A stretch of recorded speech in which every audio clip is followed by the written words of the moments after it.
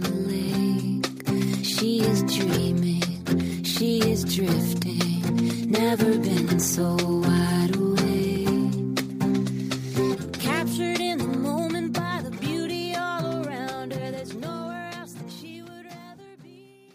Hello and welcome. This is Karen Motakaitis, and you're listening to How She Really Does It, the place where inspiration and possibility meet.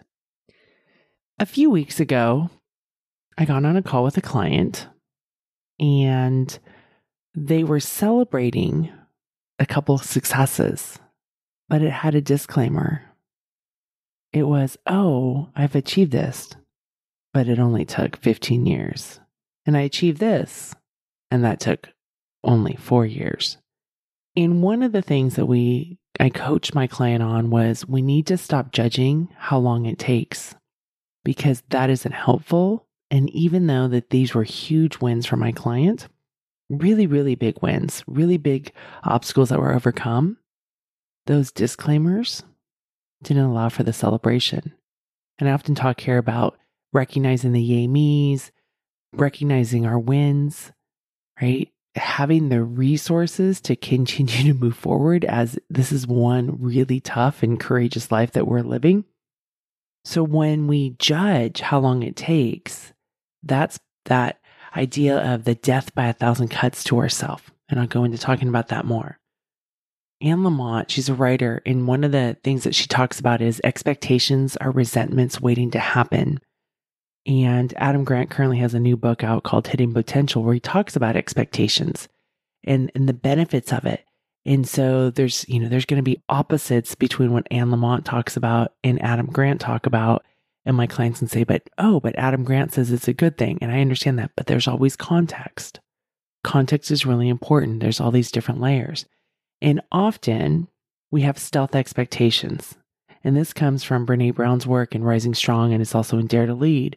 But stealth expectations are when we have a desire or expectation that exists outside of our awareness, and it typically includes a dangerous combination of fear, shame, and magical thinking. Talk about a total shitstorm, you guys. Here's the thing. Stealth expectations almost always lead to disappointment, resentment, and more fear and shame. Again, this is from Dare to Lead. So one of the things that's really important is that we don't have stealth expectations, and we get really clear and we create an awareness of what's going on and is it realistic. And so often, like with my client, actually 15 years or 4 years for these two goals, these two achievements to occur was pretty appropriate. The 15 years maybe could have been dwindled down to 13. And here's the other side of the story. It wasn't 15 years day in and day out. Right? There are lots of gaps in between. When we judge ourselves, we're inviting shame to that space. So it's really important that we don't judge ourselves. It's really important that we don't have stealth expectations, because then we're just consistently living in places of shame, right? The thing about shame is toxic. It creates toxic cultures, toxic relationships with others, and most importantly, toxic relationship with yourself. And this goes back to what I said earlier about the death by 1,000 cuts to ourselves. If we're judging ourselves, beating ourselves up, having these stealth expectations, which is fear, shame, and magical thinking, right? And then afterwards we don't meet that and we judge ourselves, it's not actually helping us move forward. It's creating the death by 1,000 cuts. Maybe it ignites you for short term, but my question always is to my clients is, are you going to be able to maintain that long term? Because that's a big piece. Can you sustainably integrate it day in and day out? That's how true success happens. So when we do this death by 1,000 cuts, when we judge ourselves, when we beat ourselves up, when we have all these disclaimers of how long something took, it doesn't lead us to anything productive or the ability to have enjoyment. It's just more opportunities for us to fulfill that hypothesis that so many of us have running around. Maybe it's in the subconscious of your brains that I'm not enough. That mantra that's in our heads and in our own internal leaderboards. You know how Peloton has a leaderboard and it's there? It's like we have our own leaderboard of, oh, see, took 15 years for that. Oh, see, took 4 years for that. Oh, see, I've been doing this for 13 years and I still haven't been able to get this done. And we use that leaderboard to beat ourselves up in the path of, I'm not enough. Okay, maybe it took 14 years or 15 years to get this done and achieved. Here's the question, and doing this from a place of curiosity and empathy. What can you learn from that experience? What was your focus during that time? What was your commitment? What were your distractions? This one's huge. What was your support? Because while we may think that people go it alone, that's a huge myth. What were your priorities during that period of time, during those 15 years? Maybe you were trying to raise your family and you were part of the sandwich generation and also taking care of your parents. And so some of your professional goals may have had to get parked for a period of time. Being really honest of what were your priorities and what were your goals and dreams that maybe were much slower for you to accomplish. The other question is, what is the length of time it actually takes to achieve this? This is such an important question because as a society, as our cultural programming, we have lots of magical thinking and how long things take. There's this, overnight success, which is a bunch of bullshit, right? Where we think that, people become this overnight success, except they don't see the 10, 15, 20 years of foundation building, the falling down moments. They just see the outcome on the other end. We have highlight reels, right? Social media, there's news clips, there's all sorts of stuff where it shows the outside, but it doesn't show what really takes. And I get that. I have a lot of clients who on the outside have these highlight reels, whether they're doing it themselves, it's what people have put upon them. And I walk them through those difficulties day to day because we all have it. There's also the magical thinking because our content is designed to push out results that sometimes are unrealistic or not even really true. There's a lot of missing context. Because here's the thing that I know from doing this work for the many decades I have, there's always more to the story. A long time ago, I can't even remember when it was, Malcolm Gladwell came out with the concept of 10,000 hours, and that was mind-blowing because that was counterculture, what I just talked about. You've heard me interview Daniel Coyle several times, and back in 2009, he had a great book called The Talent Code. It's still worthwhile to go and read about how talent is really created. It's not a matter of being born. I've had on this show many Olympians who've talked about their journey. I've had high-level athletes, high performers professionally who've come on and talked about their journeys. I've had New York Times bestsellers, thought leaders, people with success, and talk about what that experience was like. We have that magical thinking of if I'm really good at this, it's going to happen easily, or I'm going to be able to overcome. The truth is, it takes time to achieve the goals we have. Quick wins aren't real, nor are they sustainable. So here's my invitation for you. Let's stop judging ourselves. It's a dead end, hence the death by 1,000 cuts.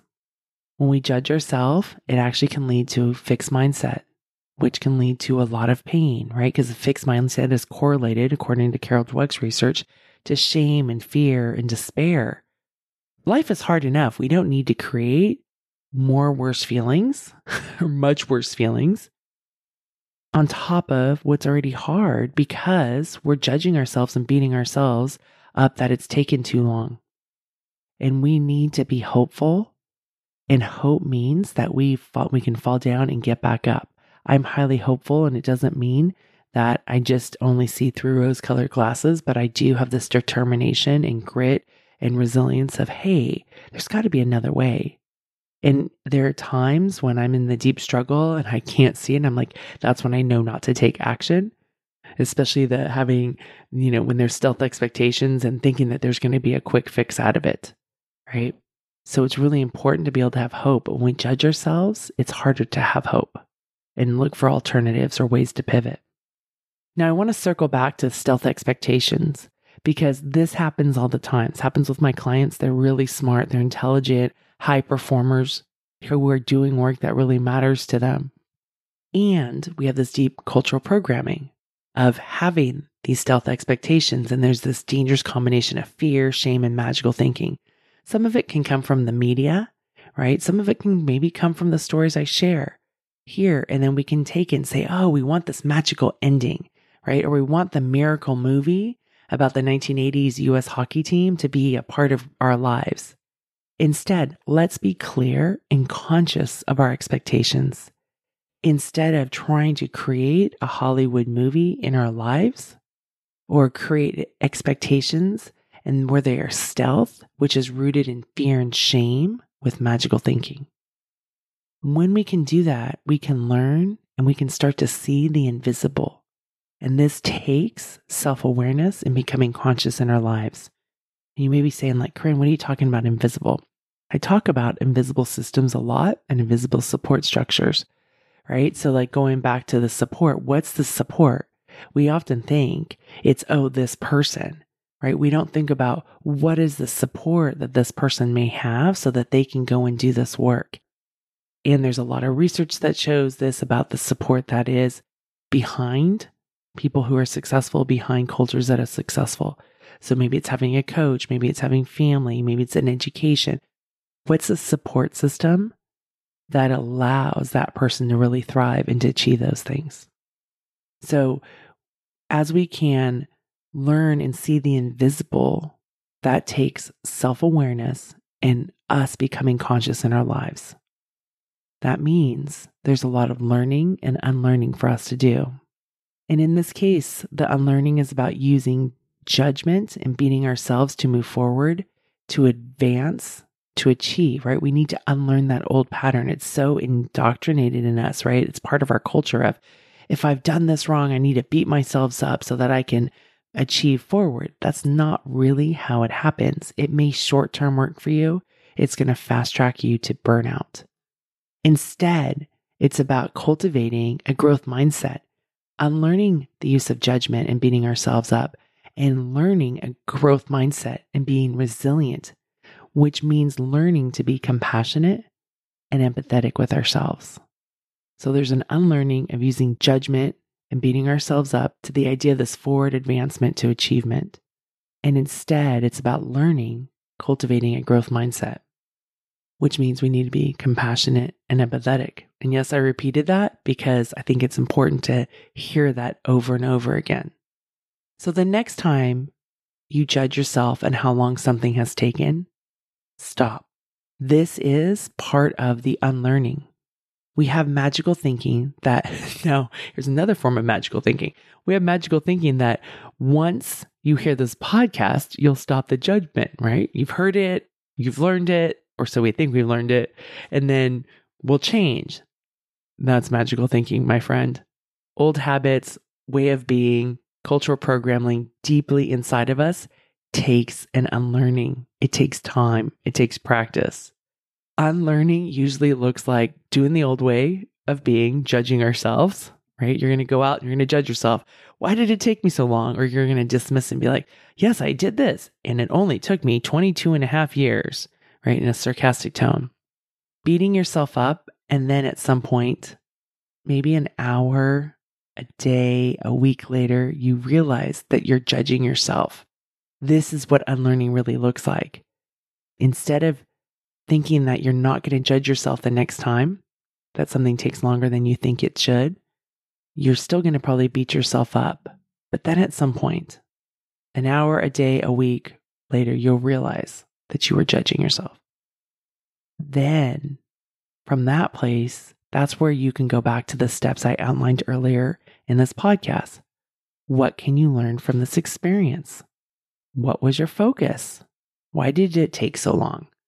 Right? Why did it take this period of time? Why did it take so long? Has a little bit of judgment. So why did it take this period of time? What was your commitment to the project, to the goal? What were your distractions? What was your support? What were your priorities? What is the length of time it actually takes to achieve this? What's kind of the ballpark? What's the range? As you unlearn and start to learn and practice focusing on what you can learn from this experience, you create a new way of being, a new habit, and a deprogramming of cultural programming.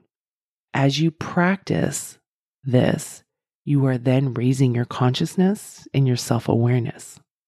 And as you continue, the distance becomes less time. And this is really important. As you continue to practice, as you continue to learn, as you continue to unlearn, and you stop judging yourself and you work on getting better at that, it will take you less time to be able to stop judging yourself. So this, my friend, is spiral learning and not doing it perfectly.